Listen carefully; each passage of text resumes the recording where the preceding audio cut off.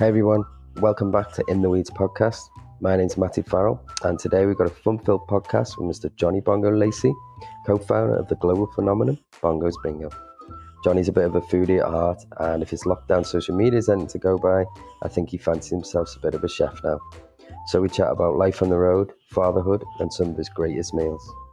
But first, a conversation with Mr. Rich McGuinness of venues such as The Merchant, Yes, and The Warehouse Project, to name just a few, telling us their incredible story of making PPE for the NHS. This is just amazing.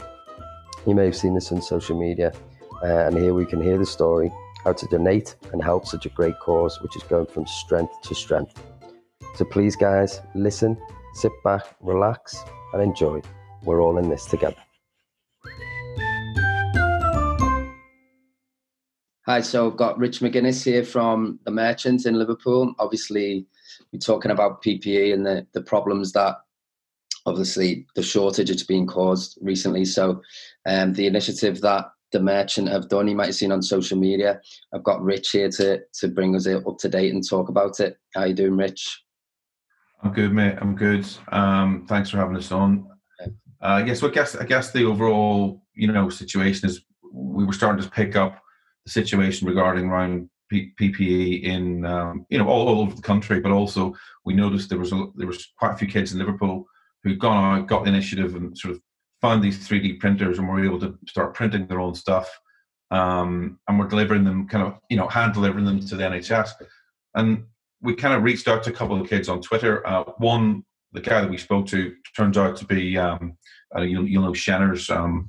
You'll know Shanners, who does a lot of video blogging and stuff in Liverpool. But turns out it was her brother Paul.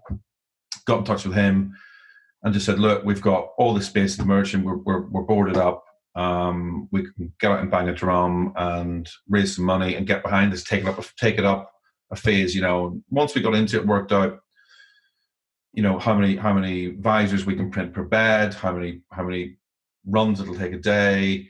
We started looking at the production of it. We were like, well, hang on a minute. If we start to get this up to like 10 or 15 printers, 2 runs a day, 3 runs a day, we could start getting into the thousands on production. And that's kind of just where we're getting to now, really. We've just got just over 20 printers. Some of them can print 4, some of them can print 8, some of them can print 16 in a run. And we've basically just got them going all the time now. So it's been quite a steep curve of learning for us, really, coming from the outside.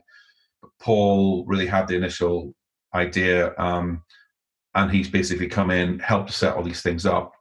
And we've got, when I started raising the money on the Just Giving page, we've had some incredible support from other local businesses, and even on a national level, like Live Nation come in and threw in $6,000. We've had restaurants, and some restaurant in Crosby we'd never heard of threw 500 quid in. It's been pretty phenomenal, really. But we've benefited through, I guess, the social media reach of not just The Merchant, but obviously we're both in Circus and Shibuku and all the other bits and pieces that we're doing. So it's escalated quite quickly. We're heading towards the 20k at the minute, but I think that's gonna escalate. We're just going to keep going. The kind of strategy at the minute is just to keep buying more printers. The material itself is quite cheap, so the more space, the more printers we can buy and source. Actually, sourcing them has been quite difficult. We've got 10 from Amsterdam, which are currently missing in action somewhere between here and Stansted, so we're trying to track them down at the minute. And what actual PPE you're making? So the visors. So what we're actually printing is this kind of like the band that goes across here, and that's the complicated bit. But these kids that are on these 3D printers are super clever. You can go on the internet, download a standard file, which is up to spec, print it out, and straight away it fits with a standard A4 sheet of for the visor, all the measurements, everything. Like, it's so simple. They've made it so simple, but it's just this one piece of plastic that's just the key part. And once you've got that, it's like putting bits of elastic on there. I mean, once you see it come together, you're like, why is everyone not doing this? This is not rocket science. I mean, yeah, obviously, finding the printers is now becoming quite difficult, but we're kind of getting up to like 200, 250 items a day. start getting into that seven days a week. You start getting into like thousands of items, a week. But we're delivering them to, frontline NHS, people in intensive care units, ambulance drivers, nurses, care homes, all over the place. We're dropping them off. We've got people coming to pick them up. And we're getting calls from London. We're getting calls from all over the country, Scotland, everywhere. So Jack, do you actually need more printers, do you think? Yeah, well, I mean, we're kind of full on the bottom floor at the minute, but I think we've got another floor there where we can go again. I think it's going to take the operation up another level. And all the kids that work with us at the club, with a lot of support locally from the bar, and everything else. We've got a kind of little production line now where it's kind of like every other day. Once we have like a good kind of harvest from the printers, people are coming in, assembling everything, and then we're just getting them straight out. I mean, they're literally not touching the ground; they're going straight out. We've got a backlog of people to get to, and by the time we get to them, there's another backlog coming. So, it's like we're just doing as much as we can with it. And so it's actually making them inside the merchant. Yeah.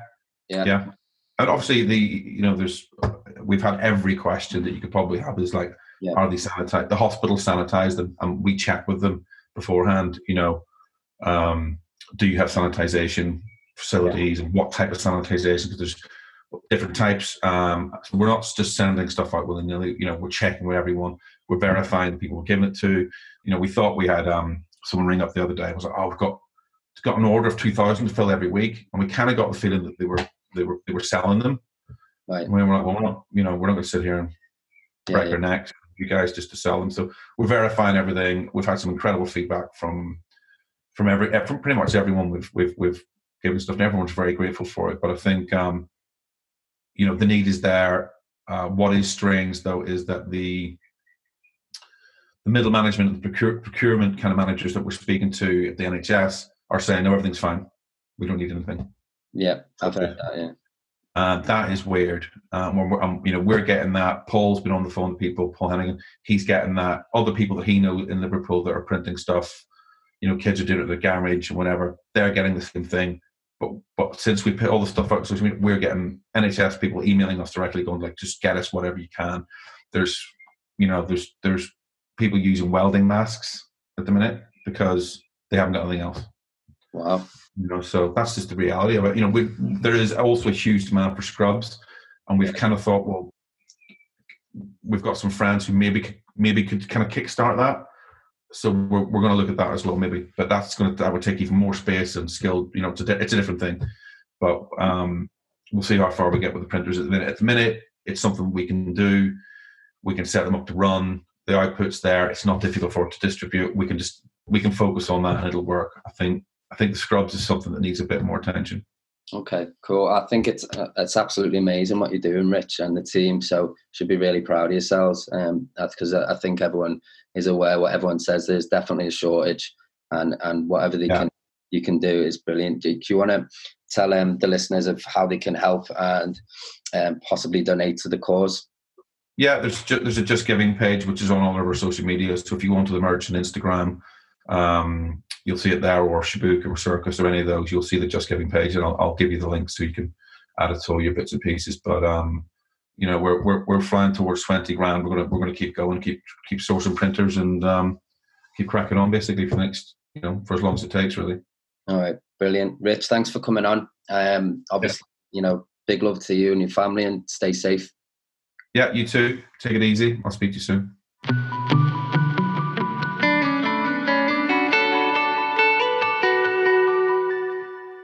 Hi, everyone. Hey, guys. Welcome to episode 3 of In the Weeds podcast. I'm delighted to have Mr. Johnny Bongo Lacey, co-founder of the now infamous Bongos Bingo. Johnny, how you doing, mate? I'm doing good, brother. It's nice to talk to you. Thanks for having me on. Yeah. I'm just chilling in the front room now. I've got a wee bit of time away from my girlfriend and my 2-year-old son to do this and have a wee sit-off in the afternoon, a few tinnies at the ready. Yeah, great. Yeah, it was great time. Great to have you as well. Obviously, just for anyone who's listening, this is kind of made in the times of isolation and lockdown. So we're doing this via Zoom. So And we were just talking before, you've obviously been really busy for the last few weeks, even though we've been in lockdown, haven't you? Yeah, so when the lockdown came in place, we started, obviously we couldn't do our bingo shows. They've all been postponed, which is a bit heavy. So literally off the cuff, one of our tech guys said, "Why don't we start streaming something?" And I've never streamed before. Never didn't really know much about it, but the tech guys that work for us did, and we put together this sort of live bingo show, entertainment, like sort of TFI Friday kind of vibe, and we're streaming a couple of times a week. And we ended up moving in together because of the full lockdown and self-isolation. Yeah. We all self-isolated in like 6 apartments that we rented out, and it was really fun, but we've just had to sort of take a break from it at the moment. But yeah, it was nice. It was nice for something to do, nice for something to put together. People watched, people donated to the NHS, which was brilliant, and it was just good crack. Yeah, I think people have taken to watching stuff and doing stuff online pretty well. I think they look like something to look forward to, don't they? And familiar faces and stuff like that. I heard a lot of people talking about it. It was funny. I watched a bit. It was great.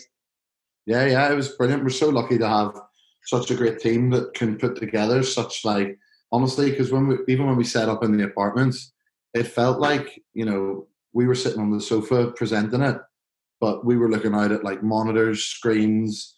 We had 6 people on the tech team working away, doing different visuals, and it's just like, man, this is nuts. Like it's like they literally built like a TV studio, like a lo-fi TV studio within a couple of days, and not blowing everyone's trumpet, but like it got a couple of million views within the space of a few weeks, which is apparently in the streaming world a bit mad, to get that kind of feedback. So it was good. It might be something that we look at in a bit of time, but bit last leg. Take on the last leg, I think. Yeah, that's it. But it's a lot. It's I think it filled a gap for us for a bit, keeping us sane. But all the hosts, all the dancers, we just can't wait. We just keep thinking about that first show back, like what it's going to be like. That's what we're kind of like clinging on to keep our heads straight. Have you found it hard to stay positive about it, or you kind of what's your thoughts? I think the main thing is it's not, although it's hard on us, but everyone's in the same boat. So that's like, you can't really complain too much, and it's like, because everyone's suffering. So it's almost works in the opposite way, because you've got something in common with everyone, and that's why I think it's amazing, that actually attitudes are quite positive, and although it's nice.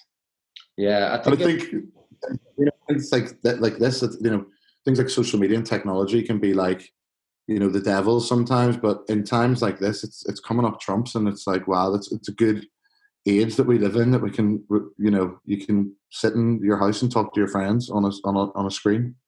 Yeah, no, I think something good's got to come out of it. I think there has to be some sort of shift in society somewhere, because I don't know. I think there's definitely been, like you say, it can be the devil of social media, but it's the positive side of it for sure. Imagine this without any technology, being an absolute nightmare. Yeah, it's mad. It's nuts. I think when we get through it all as well, I think there will be a shift in how people, I think stuff like this, people will, I think, will like talk to their mates more online and do stuff online. And you don't know, you never know. There might be a market for what you were doing. You might have to. No one will go out anymore. Time it's over, everyone's just so used to it. They'll just be like, actually, I couldn't be bothered going to the pub. Well, I mean, the advantage of this is it's free. So yeah, but and it's like four tins of Strongbow Dark for $3.99. That's £1.10. You don't get that at the Big Street Market. Oh, fuck off! You can't compete with that. No, but yeah, it's true. No, it's definitely a good thing. But would you go down the TV route?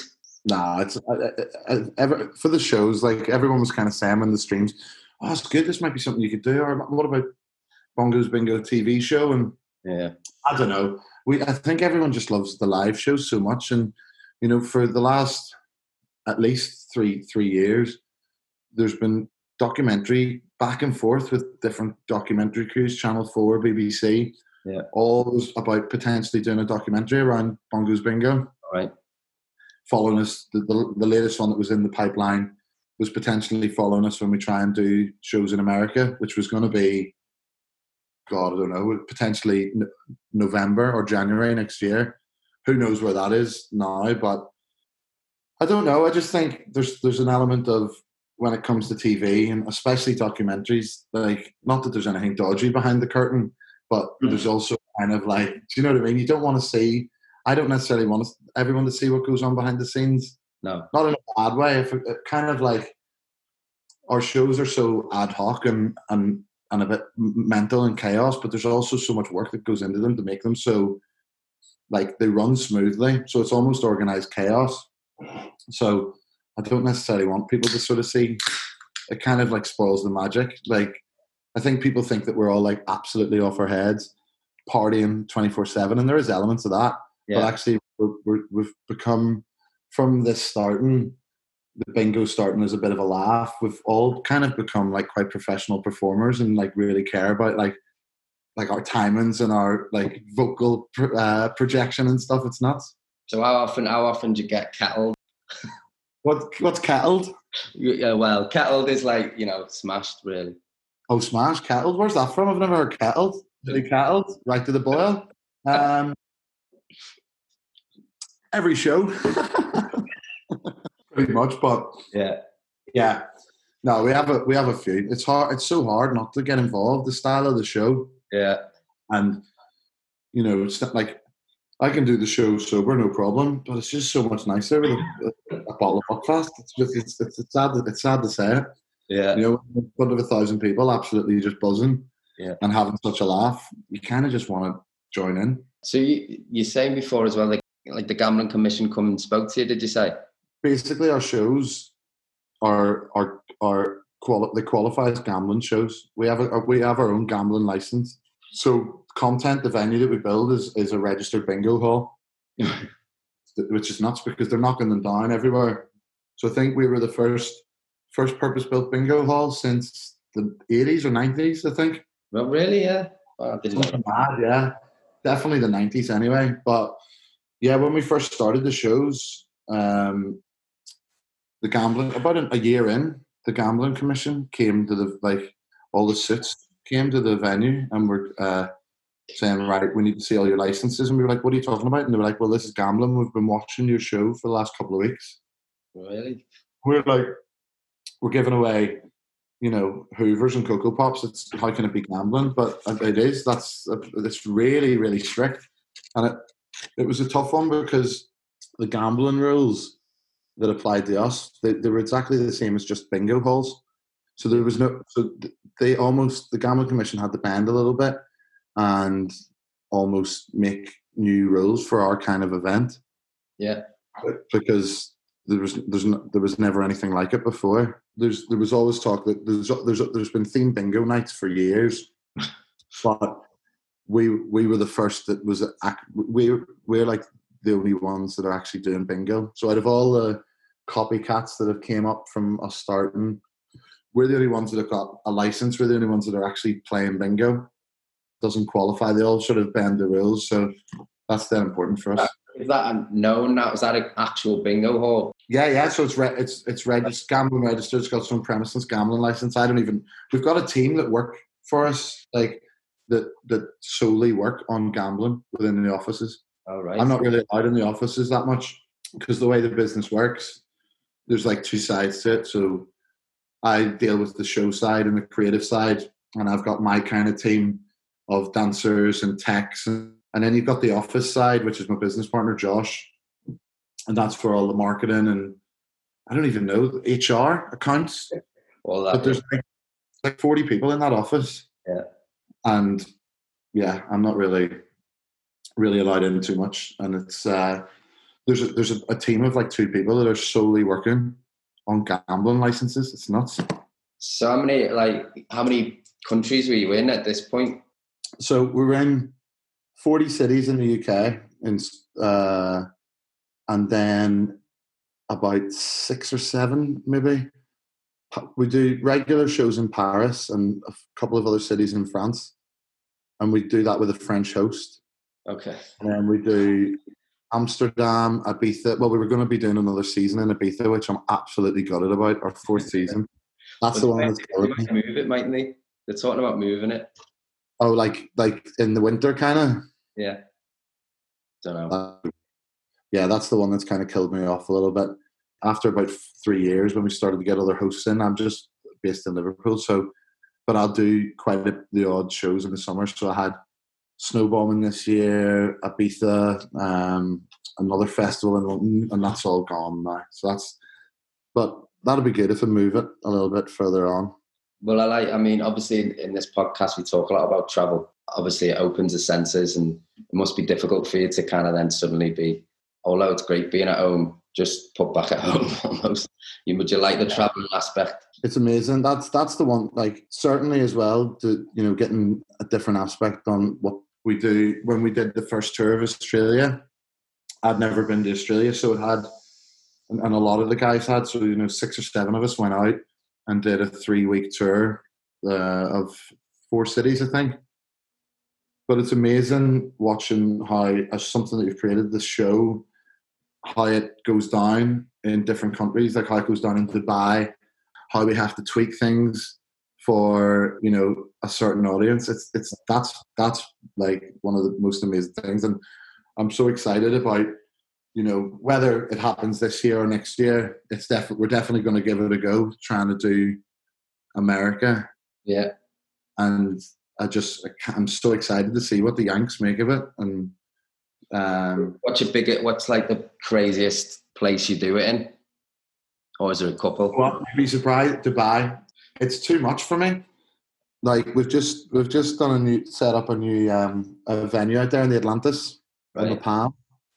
And you'd think, when I went out there to do the first launch about a couple of years ago, I was like, this is going to be weird. Dubai's, you have it in your head, it's really strict. If you've never been to Dubai, especially now, it's so liberal on the sort of inside of the hotels and the kind of areas. There's still that element of, okay, don't go down the street drunk and you'll get arrested, but what goes on in those, like, behind closed doors in the hotels, it's just like anywhere. It could be Vegas, it's got that vibe.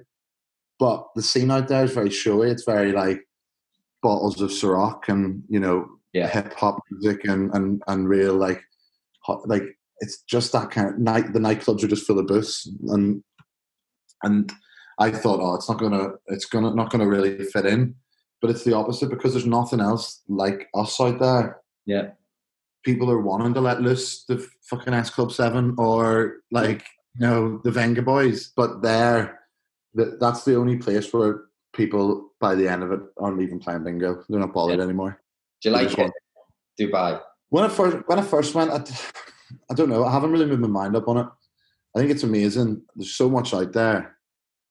The restaurants, like recently I went in January with my girlfriend and our son, and there's all theme parks that have been built out there, but there's still like an underlying vibe I get from it, and from documentaries and stuff I've seen about like how the treatment of the workers that work out there, and such a different, like, at 2 ends of the spectrum, from the money that's out there, but then the poverty of like the people building these, like, palace skyscrapers, and you hear, so it's got a false vibe to it, which I would say Las Vegas does, but then I kind of love that as well in Las Vegas. I don't know.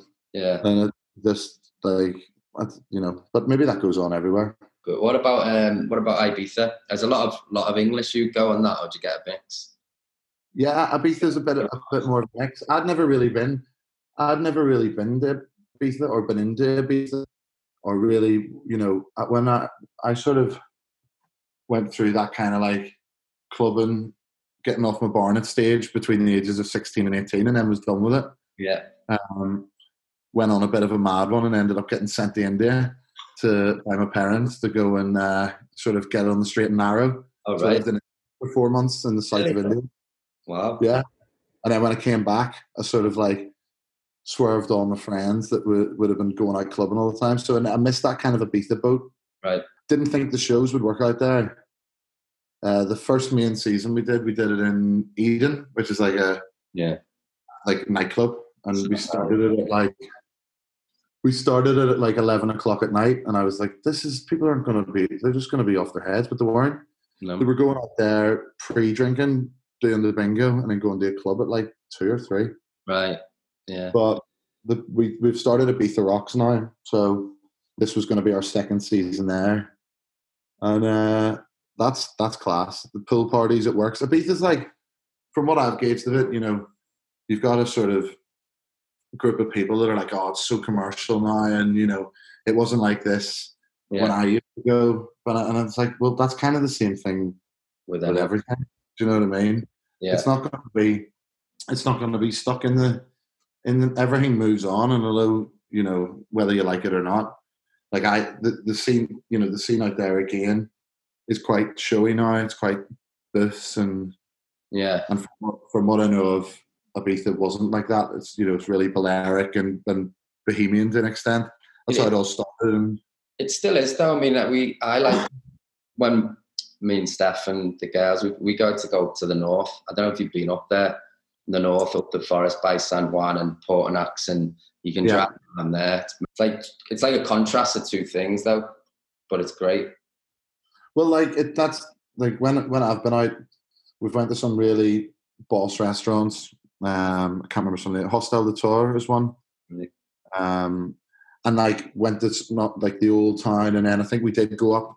Yeah, find a little, because one of the guys that works with us, he lives out there. Mm-hmm. So he took us all around, and then go into some of this like Pikes and stuff. But yeah, I'm a sucker for the strip. You know what I mean? I'll go out and hear some like a 5-hour set by DJ Harvey, all really uber cool, and like but I just want to go and drink Fat Frogs on the strip. Argue with Scottish guys or something. I don't know. I just love it. Yeah, well, But for some reason, if I think I'm kind of trying to like relive my youth. I can't remember. Where's Magaluf? Is that where's Magaluf or Malaga? Mallorca. Yeah, we went to is Mallorca Palma. Yeah. Yeah, we went on a cruise and we stopped at Palma. Yeah. When I saw a fancy tour and all, and I was like looking on my Google Maps. I was like, Magaluf's like there, right? Let's go for like an English €2 English breakfast and all. We once went out there once from me and my friend, and we ended up going straight to the airport, and Magaluf, who's supposed to be looking after his 16-year-old brother, and we ended up in there, and his parents were in the next resort along. That's fucking stupid, like. But we didn't see them. But that was like, that's the only time I've been, and I couldn't do it ever again. I really couldn't, like. But, one more roll of the dice, and this is all over. No fucking way. I couldn't have it in me. Struggle to get out now for one night out and not hit me hard. Used to be no problem, but with the kids now, they're onto it. They're onto you the next day. The eye contact, and they know it. They know it. So how'd you find it with fatherhood and traveling? I see Wee Man comes along with you quite a bit there, doesn't he?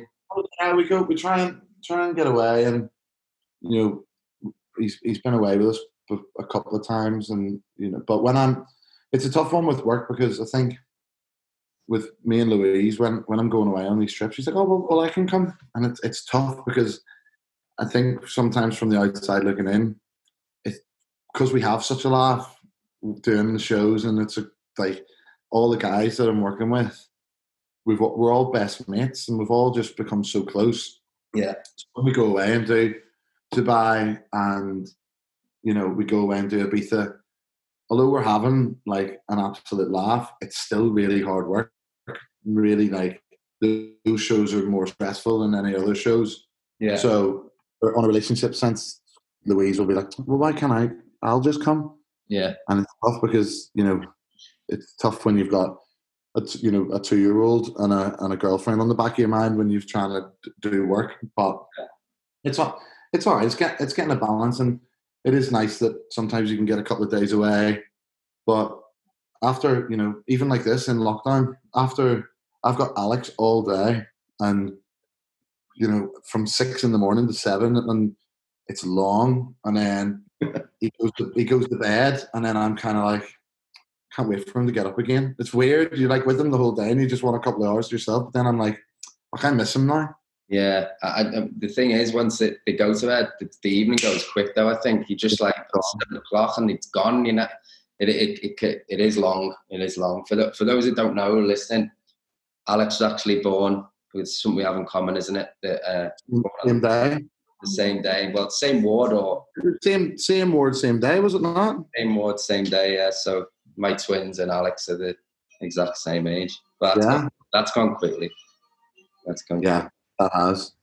It's nuts. It flies by. And I'm panicking about another one on the way. July the 9th, maybe? Yeah. So that's all a wee bit sort of dicey with the virus, whether because we're potentially going to have a home birth, and then, there's people that are having their kids around this time that the dads can only go in like for the last leg kind of bit. It's a bit nuts. So hopefully in July it might have calmed down a wee bit. Yeah, because I think it's quite daunting not having a birthing partner there with you. I'm sure. Yeah, for sure. So what I've noticed as well, you've been doing a lot of cooking since you got back in. Well, that's the one thing that's kind of like, I've done a few little silly videos, but actually, I'm looking for it. Like people have been saying, oh, when you're in lockdown, learn to play the guitar or learn another language. Use this time. And the thing keeping me sane is I'm using this time. I've always loved cooking. Yeah. I probably cook once a week, but now I've got all this time to actually think about it. Yeah. I've bought loads of books that are coming about, instead of recipes, like learning techniques. Yeah. I've got more kitchen appliances. I'm cooking stuff I've never made. I made like a lobster pasta yesterday, which is like unbelievable. Yeah. So yeah, that's my vice. That's what I'm like. That's what's breaking up the monotony of being in the house all day. Is I'm getting excited about what I'm going to cook, looking into things, and right, that's going to be for lunch. That's going to be for dinner. Well, form of therapy, do you reckon, as well? Cooking. Well, honestly, that lobster pasta dish took it was a good couple of hours, easy.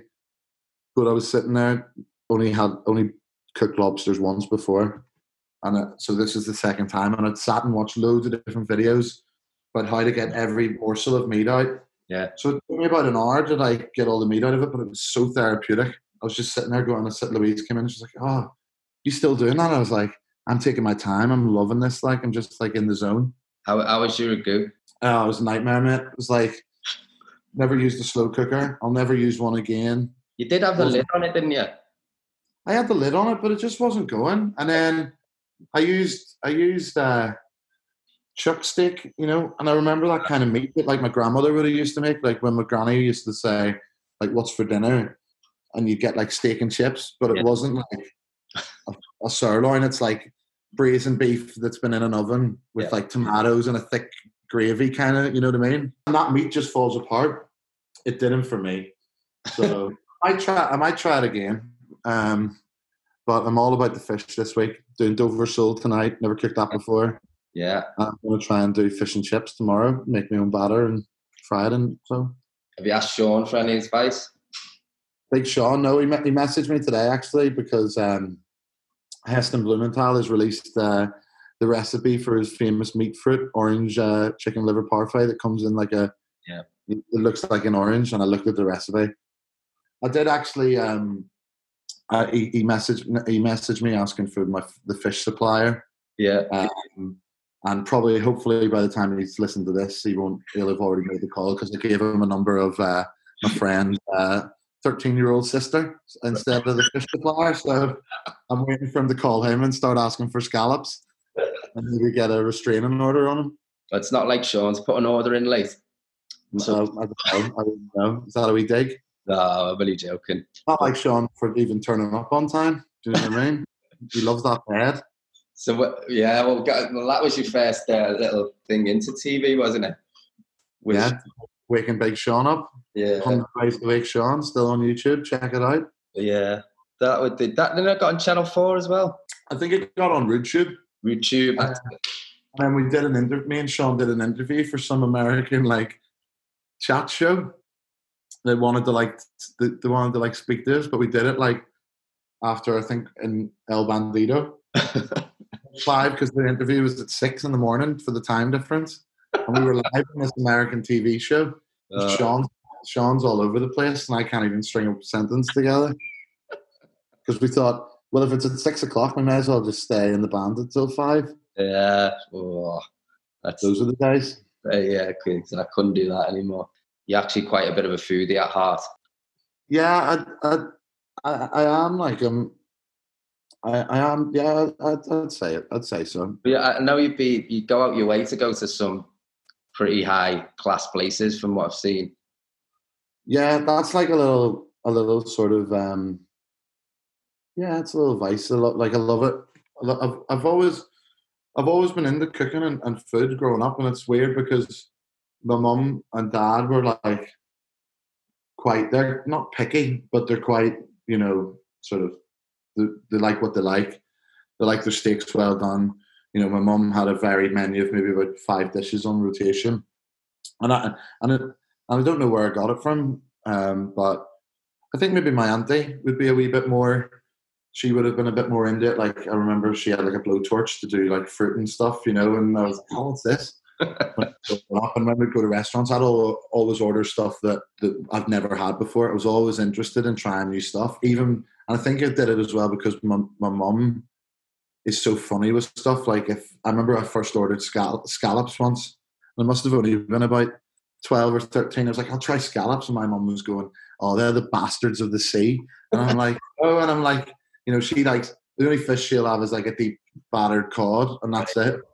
Anything with head. I remember we went somewhere and I ordered sardines, and my dad was like looking at me just like in disgust because they had the heads on them, and but I mean, I think certainly when I worked in Pushka, there was a little time there where Sean was in the kitchen, and I was front of the house, and there was a team of us that were really like, we started to go into restaurants. We went to Loncloom in the lake. That was the first Michelin star place I'd ever been to. And again, panicking a wee bit that I wouldn't like it. Yeah, Loncloom, and I was like, maybe this isn't for me. But I got it. I was into it. Yeah. And it's quite hard to explain sometimes to people about, you see fine dining or you see, MasterChef, the professionals, where some people just look at it and go, that wouldn't fill you up. That's fucking bollocks, that. But when you understand how much time and effort goes into it and the techniques, it's not like there's substance. There's restaurants you could go to which will give you style over substance, and it will just, have a little balsamic poo swipe or whatever, and it tastes like shit. But when you go to these places and they've got the awards that they do, that there's a reason behind it. So I just find it really interesting. So where did you say Loncloom's one? Where else have you been that it sticks to mind? The second we went to Fat Duck in Bray. Went to Alan DeCase's in London. Yeah, but just loads of different ones. Some are better than others. The Fat Duck definitely sticks out in my mind as one of the best experiences I've ever had. Because that's that kind of vibe. It was just nuts. I went with a few of the chefs from Pushka and Louise, and it was just out of this world. I'd say the best meal I ever had. There's a restaurant in Melbourne. It was when we did the first tour of Australia, and it's called Vue de Mont. Right. It's on like the top floor of this big skyscraper, and I think it's that kind of. I've been in fine dining restaurants where it's very white gloves, and, the very very refined service, and that's cool. But I love the places, a bit like Loncloom or Moore Hall, where it's more personal, and you're chatting to the server and they know their shit about stuff, and it's interesting. If you ask them a question, they're going to give you the right answer. Yeah. So that was like that, and it was all like traditional, sort of mad Australian meats and like even like kangaroo, and but it was just unbelievable. And I went with Tom, who's our tech manager. I'm a sucker for. I love going like the places with people that have never been to something like that.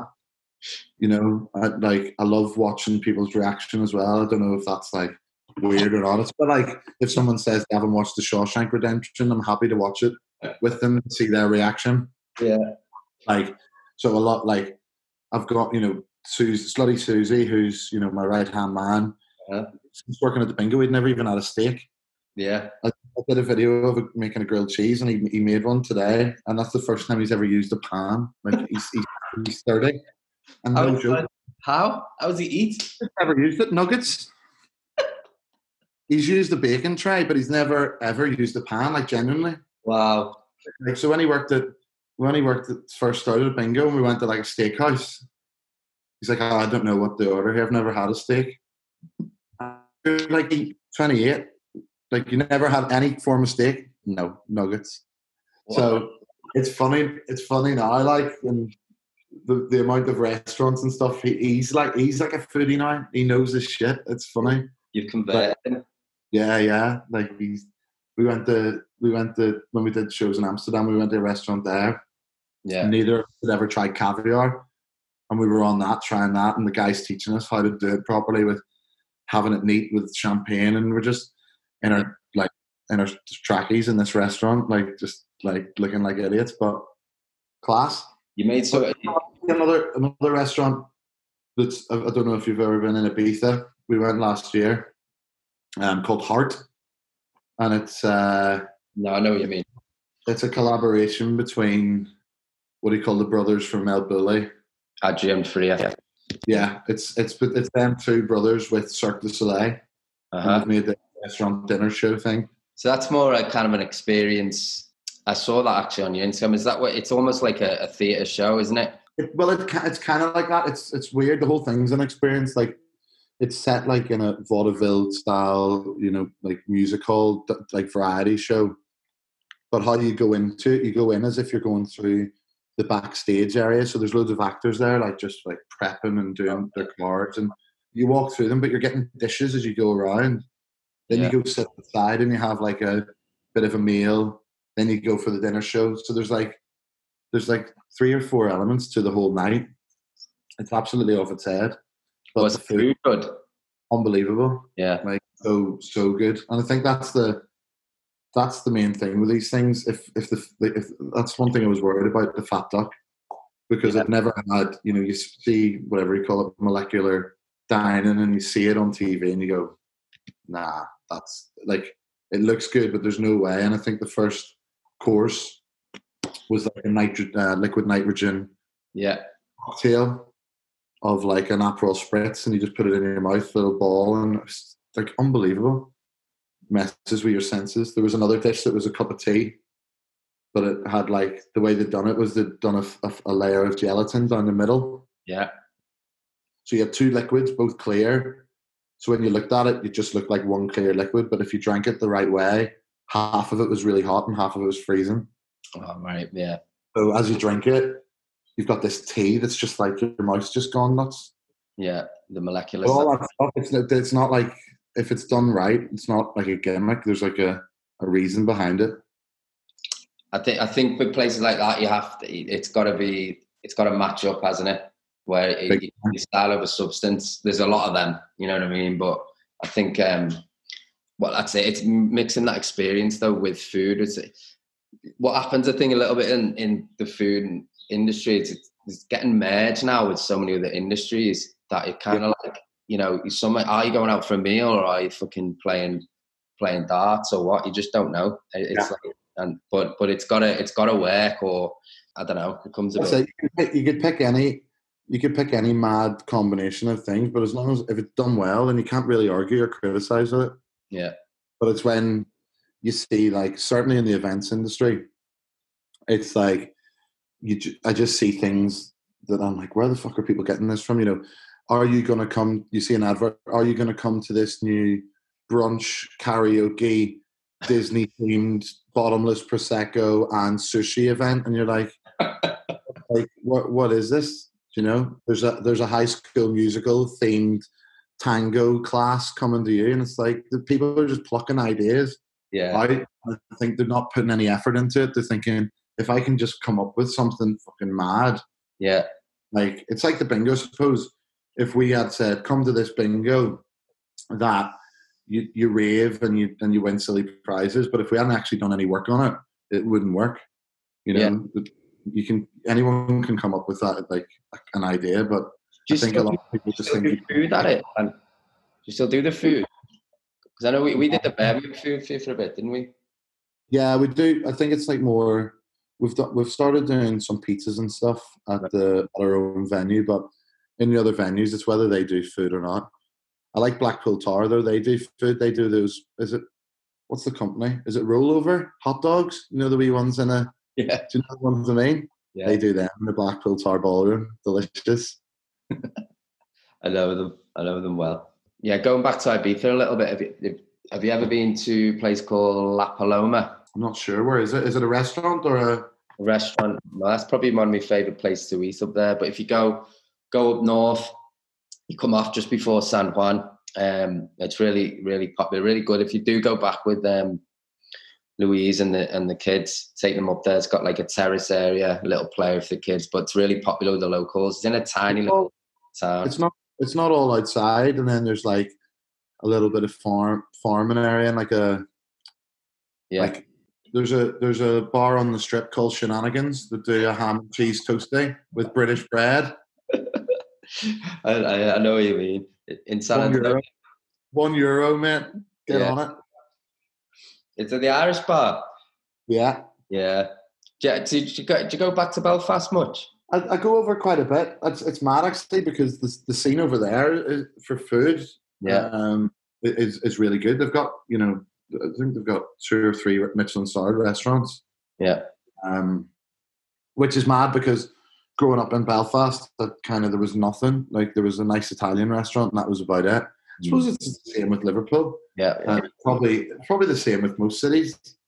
You kind of go, oh well, it was never like this, but actually that's the way it is. Things change, and certainly people's interest in food is so much different now. Mm-hmm. People are up for trying different things. Yeah. But yeah, I go back. I don't really know it as well as I used to, and the licenses and laws struggle over there a little bit.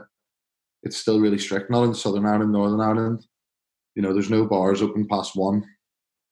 Right. And it's backwards on that sense, but there's some good bars though, and some really good restaurants. I went to one called Ox. Right. It was really, really nice. And the last time I went over, there was a new restaurant's just got 1 star called the Muddlers Club. Yeah, I haven't been over to Northern Ireland for a long time. I want to do that where you take the car around the country. I love the west of Ireland, Kinsale, Cork. Well, have you been to Giant's Causeway and all around there? I gotta get it in. So simple. You could do it in a day. Everything's so close. You could do a weekend in Belfast. You could tick so many boxes and so many things to see. Yeah, Ireland's beautiful though. You could go up to Derry, see my friend Nadine Coyle from Girls Aloud, not name dropping or anything like that. Had to get one name drop in, didn't I? Yeah, well, I was going to ask you, you've probably been asked, how many black and white T-shirts have you got? At the moment, in the wardrobe, 40, 50. Oh, right, yeah, okay. That's fair. That makes sense. All the same make, all exactly the same? AS Colour. Yeah. It was when I was in Australia, I found this little skate shop, all stripy tees. That was when I really went full on into the stripes. I always liked stripes. Loads of stripy tees, got them, like the quality. The double XL for the belly goes down a bit lower, so it's got a nice fit. And yeah, I was ordering them from Australia. Okay. The shipping was costing more than the T-shirts. And Louise was giving me a really hard time, just going just go to H&M, and I'm like, no, these are the ones I like. Next minute, UK depot opens, mind blowing. Next day delivery, and it's one of these things that you check it out. AS Colour, yeah, it's one of the ones that they get cheaper the more you buy. Do they know? You need to speak to them. You want to get a little sponsorship going. Well, I kind of, every time I get a big order from them, I like tag them on Instagram as if they've sent it to me. You know what I mean? Like saying, thanks AS Colour, just pretending. And they're not a massive company, so like I've probably done it about 6 times now where I'm like, thanks AS Colour. And I'm just waiting for them to like message me back going like, oh, like, thanks for buying our products. But they're not. They're probably going, who the fuck's this guy that just orders stripy tees and keeps like thanking us, thanking us on Instagram as if he's been sent them for free. You need to find out. They're missing a trick there. The only thing is they go like there's nothing better than a fresh tea. Do you know what I mean? And the way they are, like I was trying to maybe like convince Louise to like I want, because if you buy like 100, they're only about £3 a top, you know. And I was just saying like, well, what if I wear them like a couple of times and then charity shop? But I did get a big new order in, and then all the ones from a year put in a black bin bag and put in the Bernardos. But then I was thinking, when they open that and they see 50 used double XL black and white T-shirts, like they'll know where it's from. Yeah, definitely. I've got a little bit of a buzz on in here as well. 3 tins down. Got the midwife appointment. Gonna be all over the place. So when we come out of lockdown, it's where's first on your list that you're getting into your mind that you want to go to? Well, doing the shows, Ibiza is if that's happening, but has to be America. You know, I was even contemplating potentially moving there. All right. When we start the shows, just to try and, I think we learned when we did Australia, we did a run of shows, and then we came back and we did a run of shows every so often. But I think to really crack America, we have to go over and bed ourselves in there, and so New York. I've only been to New York once when I was really young, and I think that's where we aim to start when we try and launch America. So I'm excited about going there. Yeah. I mean, New York's fantastic. You have to hook up with Jono and Danny Mac and all that. We used to work. They work in some cool places there. But there's a steakhouse I want to go to in Brooklyn. That's on my list. Yeah, it's like either 1 or 2 best steakhouses in the world, but it's like a big family-run joint where everyone's walking around in white aprons and shouting and stuff. Yeah, mate, it's unbelievable. I did the New York Marathon recently, and I have Brooklyn especially. Yeah, I think that would be our plan to go out there, and the way I'd work it out in my head is to start up in a couple of cities around near New York, do Brooklyn, maybe Boston, Chicago. There was initial plan of doing a big tour, trying to do it all over. I'd rather go and start it up there, and shows, for maybe a year in one spot, and kind of grow it the way that it grew here. We did Liverpool for 6 or 7 months before we went anywhere. Who knows? We'll give it a go. But I absolutely love America, and I love Yanks, and I just like, it can be a little bit too much sometimes, but I love that as well. Yeah, I love just how they don't have some of them just don't have a filter. They just say what they think, and it's just nuts, and it's funny. So it is funny. There's a lot of different cultures out there as well. I've been all over, and no 2 places are very similar. And definitely in cooking and cuisine as well. There's so many types of food out there that need to be tried. Yeah, it's crazy. It's crazy. Melting pot. New York, especially LA, especially like the Mexican influence as well, and even like the street truck culture and all that. Yeah. Did you do a trip of the sort of the south before you did Pork Chop? No, I didn't, because the girls were being born. But there was one recently where they went to Austin, and then they went up to Houston and then down into Mexico. So where's the brisket place? The one that's that. So that's Franklin's in Austin, and then they go down into Mexico then to all the distilleries, so that we, for El Bandito. So I'll ask you a couple of questions, quick fire round. No, it's only simple questions. So first of all, what's your favorite dish? To cook or to eat? Both. The cook, I've invented a duck dish that is like my signature dish. Okay. That's what I haven't done it on my cooking videos yet. Okay. It's duck breast with sweet potato mash, cabbage and bacon, and like a black cherry reduction. And that's something I've made about 50 times. Nice. I made it up myself. Absolutely smash it. Anytime anyone comes over for dinner for the first time, that's what they get. Yeah. To eat, maybe ribs. Yeah. Maybe really good ribs. Yeah. Well, you want to get out to Austin then. And what else? And maybe like gravy chips and cheese. Yeah. Put the cheese on the chips, then the cheese, and then the gravy over it. Oh, okay. In the carton, flip the carton, 3-minute resting time, flip it back up, open the carton, and in. That sounds like a new Michelin dish, that. Yeah. Do those answers suffice? Oh, yeah. And what about drink? Drink, I'm going to have to say, obviously, Buckfast, and that's like, I just love it. I love everything about it. Be sponsored by them as well, I reckon. Well, we tried, but because they're run by monks in Buckfast Abbey, they don't really like, although they like the money they get in from the antisocial drinking, they don't like being associated with the antisocial drinking that Buckfast gets.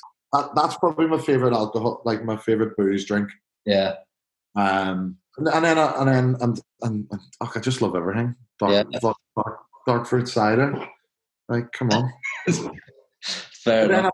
I like really nice stuff as well. Like, had a nice little Chablis last night with the lobster pasta. Oh, there you go. Perfect. Red wine. Yeah. Killer. Cool. Okay. And lastly, do you have a standout in the weeds moment that you can go, oh man, and yeah. When I was